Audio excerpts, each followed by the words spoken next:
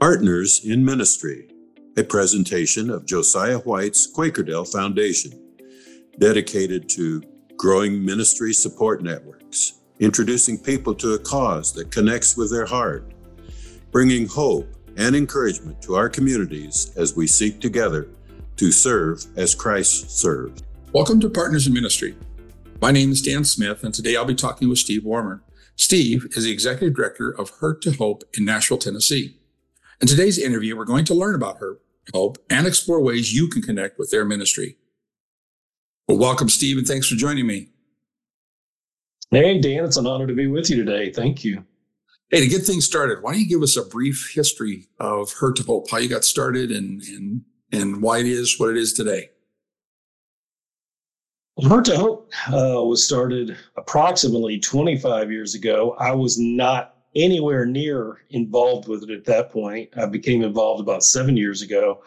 But it was the ministry was born out of a tragic accident. Maybe if we have time, I can get into that a little bit. But that was in the late 90s. It became a official nonprofit organization a couple of years later. And here we are, 25 plus years later, still trying to expand it and get more exposure for it. Sure. What journey has God taken you on then to prepare you to be the executive director? I think typical of God, he's working on multiple fronts at the same time. I have a lot of, like a lot of people, unprocessed emotions that I had in my life. Abandonment from my biological father being one of the big ones. And I think I was trying to figure out how to fill that hole with a lot of other things. And certainly young men do that, and it doesn't go so well. And we know that hole was created for God. And I found God, not that he was lost, I always say, but he was right there the whole time. But that was almost 20 years ago, but I still had some unprocessed emotions. What I always say about becoming a Christian, we participate in the death, resurrection, and the burial and resurrection of Jesus through the waters of baptism. But when we go into that water, there's a lot of baggage that still comes up out of the water with us. And I was no different. And so I had some things I needed to unpack. And it was really in 2017 when I learned about this organization and their teachings that I had some aha moments. These are some things that I was missing and some ways to process those emotions in a healthy way. And I just, once I saw it for myself and how much it benefited me, I just like anything else, right? You can't help but keep it to yourself and want to see others find the gift that you have. Sure. Yeah. So it sounds to me like, once again, God's using your past experiences to help prepare you to both relate as well as to connect with the people that you're serving today. Absolutely. And I think the other thing, that was my personal piece of it was going through it in 2017, but also as a minister of the gospel, I encounter people all the time that have, a plethora of hurts, sure. Unforgiveness, bitterness, depression, grief, just people needing a healthy outlet to be able to process these things. And so I see the program being able to help ministers and being able to help their congregations as well. Yeah. So what or who are you serving today? What group of people are you reaching out to? Well, we're in a major transition. Our two founders, who have been involved the whole time, the 25 years that I alluded to, they are literally handing the nonprofit over to my wife and I. Such a gift. And so there's a transition in terms of how we do our workshops. That's our bread and butter product, if you will, is our ministry is workshops, and they're 10 hours in duration, very flexible, but we usually do them on a Friday night and a Saturday for most of the day. And that can be done in person, which we've certainly done that in Nashville's the home base, but it's been done in several cities in the U.S. and actually in 7 or 8 countries also over those 25 years. But now that my wife and I are going to be more involved, we're still going to be leading our church in the Memphis, Tennessee area.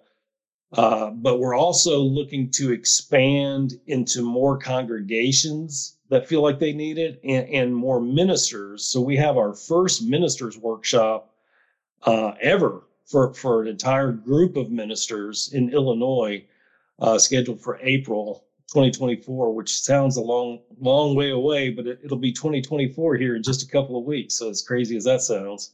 Yeah, the way it's going now, that's for sure. It is flying by. Right. Tell me. So it's not necessarily a ministry to the general public per se, as much as it is to people that are either members or attending a certain church, as well as their leadership and or pastoral staff. Well, it has been open to the general public. What we typically have done is we've scheduled 5 or 6 workshops throughout the year, and then we just trust God to bring them to us. We'll put it on our website, and then we never know how many people are going to sign up. It could be 3, it could be 30. We're not overly concerned with the number, other than wanting to help as many as God wants us to help. But because of the transition, we are focused on some specific groups of people. But like if I had the group of people that wanted to go through it, in a few weeks, I would definitely make that happen. But there's some specifics that you don't have time to get into it on this interview about the transition that are just slowing down from us being able to do the workshops the traditional way, which is the general public. Sure. And how do you cover the costs of putting on these workshops? We do charge. We typically charge $149 for the workshop, and that covers the time of the teachers. It usually takes 5 to 7 people to facilitate a workshop, and that includes an AV person, especially if we do it on Zoom. Mm-hmm. But we have had therapists tell us that $149, we've had a therapist tell us that went through it, that's equivalent to the value you get for going through it is equivalent to weekly counseling for 6 months. And we both know that the dollar amount, if we put that to it, is a lot more than $149. Right. Yeah. So what kind of transformations are you seeing in the lives of those that you're serving? Well, I can tell you a couple real quick off the top of my head. Obviously I won't get into any names to protect, for confidentiality reasons, but we had a young man in Illinois go through it, and he was living in another state at the time he was telling me this story and telling the group his story. But he showed us his back, which had belt welts. Try to say that 20 times in a row. Belt welts all over his back from the beatings that his dad gave him. Mm. And yeah, it's hard to even describe that. But then his grandmother, his dad's mother, was living in the house with him. And sometimes his father would purposely starve both of them. And without getting into the details, they couldn't leave the house. And so there wasn't a way out, and they had to kind of deal with the situation. So he was looking for, this is several years later, he was looking for a way to forgive his father for all this. And he ended up doing a testimony for us that was just so moving at how far he had moved in his heart to forgive his father of those beatings and neglect and abuse. Was remarkable. And then I had another guy that his father had done horrific things to him. His father had passed away several years ago, but had left mental abuse on him, a physical, let's just say physical consequence that he still lives with to this day, even though his father's been gone for years. And he would say to me, and I was his minister, and we would go out to coffee or whatnot. And he would bring up these stories about his dad. And of course, I'm hearing these stories for the first time, and I'm just like trying to listen with compassion to him. And he's like, Steve, I will never, ever, ever forgive my father. Mm. And he's telling me the specifics of this, which, I'm not going to go into now, but it was horrific abuse, physical and mental. And I'm just listening to him. We go out to coffee every 2 weeks, and he'd regurgitate the story and maybe add on a little more to it. And I'm listening to this and just trying to pray with him, listen to him. And I'm like, at some point, I have to call him to forgiveness as his pastor, right? But I'd have to be really delicate in how I do that. So I was praying about how to do that. And then we were starting to do workshops in a small group setting. We were doing them in our home. And I invited him to come to one of them. And he's like, I'll never forgive my dad. I don't see what good it'll do. I convinced him, eventually to come. And he's sitting in my house like this in my recliner. And there's 5 or 6 other people going through it with him. And we got done with that class. I think we did it like 4 nights out of 7 nights. And I was having coffee with him about a month later, and we were talking about it, and he didn't bring anything up about his dad. And I said, hey, that situation with your dad, how you doing with your forgiveness? He said, oh, just as light as a feather. He said, Steve, I've forgotten about all that. I mean, it's forgiven. It's gone. I did that at your house about the 3rd night and I was like, oh my gosh. And I think the lesson I learned out of that is we can draw a line in the sand about forgiveness. And this gentleman had done that. Like, I will never, ever forgive. Well, if that's where you're at, you're probably right. You won't. But if we say, God, this situation really stinks and it hurts, and I'm confessing to you right now, it hurts like nothing else I've ever felt before. And I know how much you've forgiven me. I know I need to forgive here. I'm just really having trouble putting it into practice. I don't know how, but I want to. There's a different heart there. And God will work with that heart that says, I just don't know how, but I want to. He'll get you there. And he got both of these gentlemen there. Sure. Yeah. Wow. And there's so much of that going on these days. My wife's a 3rd grade teacher, and it's just amazing to hear some of the stories for the kids. And then you get to talking with the parents, and the parents are they just grew up in the same thing when they were kids. And it just seems to be unending. I mean, what you're doing is just so important. So important. Well, I tell you, Dan, it's a gift and it's an honor to be able to help. When people are sharing their stories with us, we really equate it to, in that moment, we're standing on holy ground.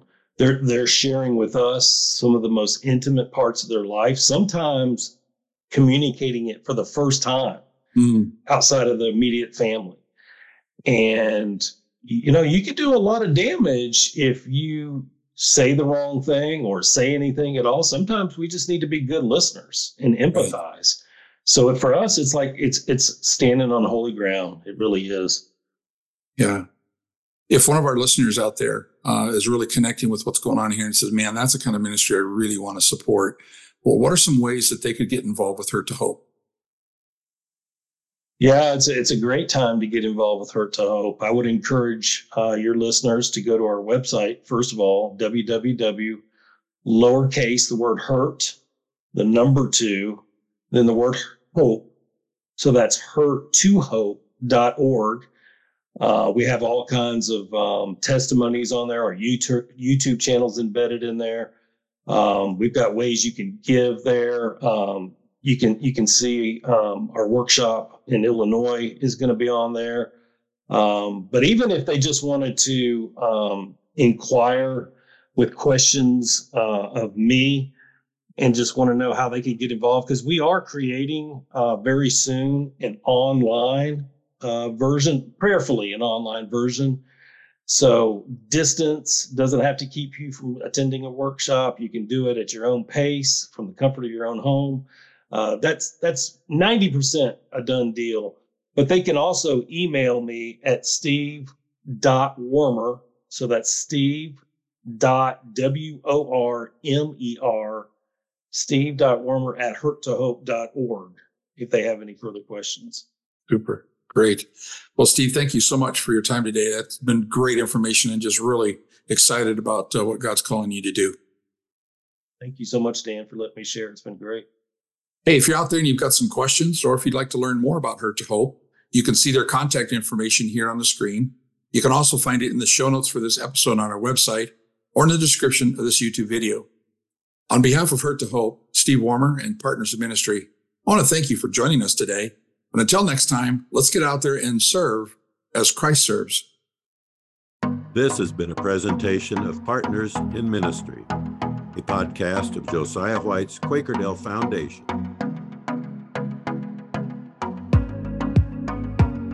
To learn more and see the show notes for this and other episodes, visit our website. To stay informed of up and coming broadcasts, subscribe to our e-newsletter.